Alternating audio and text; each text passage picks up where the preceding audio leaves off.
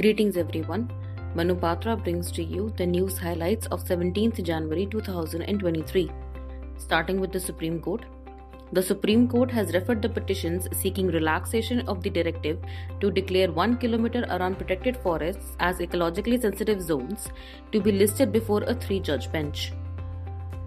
The court has held that an academic qualification is a valid criterion to differentiate pay scale for different employees even when the nature of the work undertaken by them is more or less the same.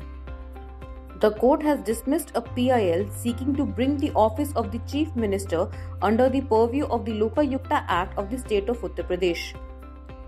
The court has held that delay in taking possession of land due to pending litigation does not entitle original owner of the land the benefit of lapse under Section 24 Subclause 2 of Right to Fair Compensation and Transparency in Land Acquisition, Rehabilitation and Resettlement Act 2013. The court has held that if special reasons are made out from the charge sheet and the charge sheet reveals commission of non-bailable crime, default bail granted to an accused under proviso to Section 167 Subclause 2 CRPC can be cancelled.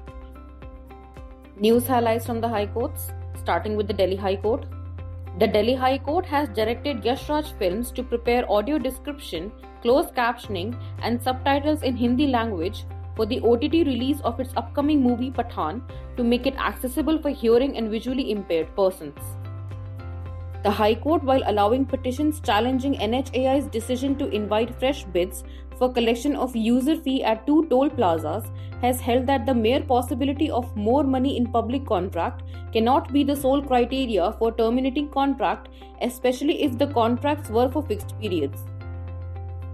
The High Court has held that avoidance applications filed under IBC survive even after approval of the resolution plan in cases where resolution plans are unable to account for such applications.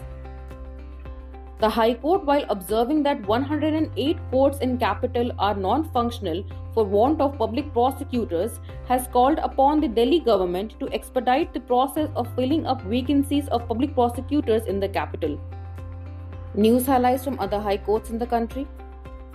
The Bombay High Court, while expressing concern regarding lack of space for pedestrians to walk due to various structures on footpaths, has directed the state government to inform the court about its policies regarding obstructions on footpaths in Mumbai. The Calcutta High Court has decided a case that had been pending for over 72 years. The case was instituted in the year 1951 on the original site of the Calcutta High Court. The Allahabad High Court has directed schools in Uttar Pradesh to refund or adjust 15% of extra fees charged during 2020 to 2021 academic session when the COVID-19 pandemic forced them to shut towards fees to be paid in the future. This concludes the news for today. Thank you so much.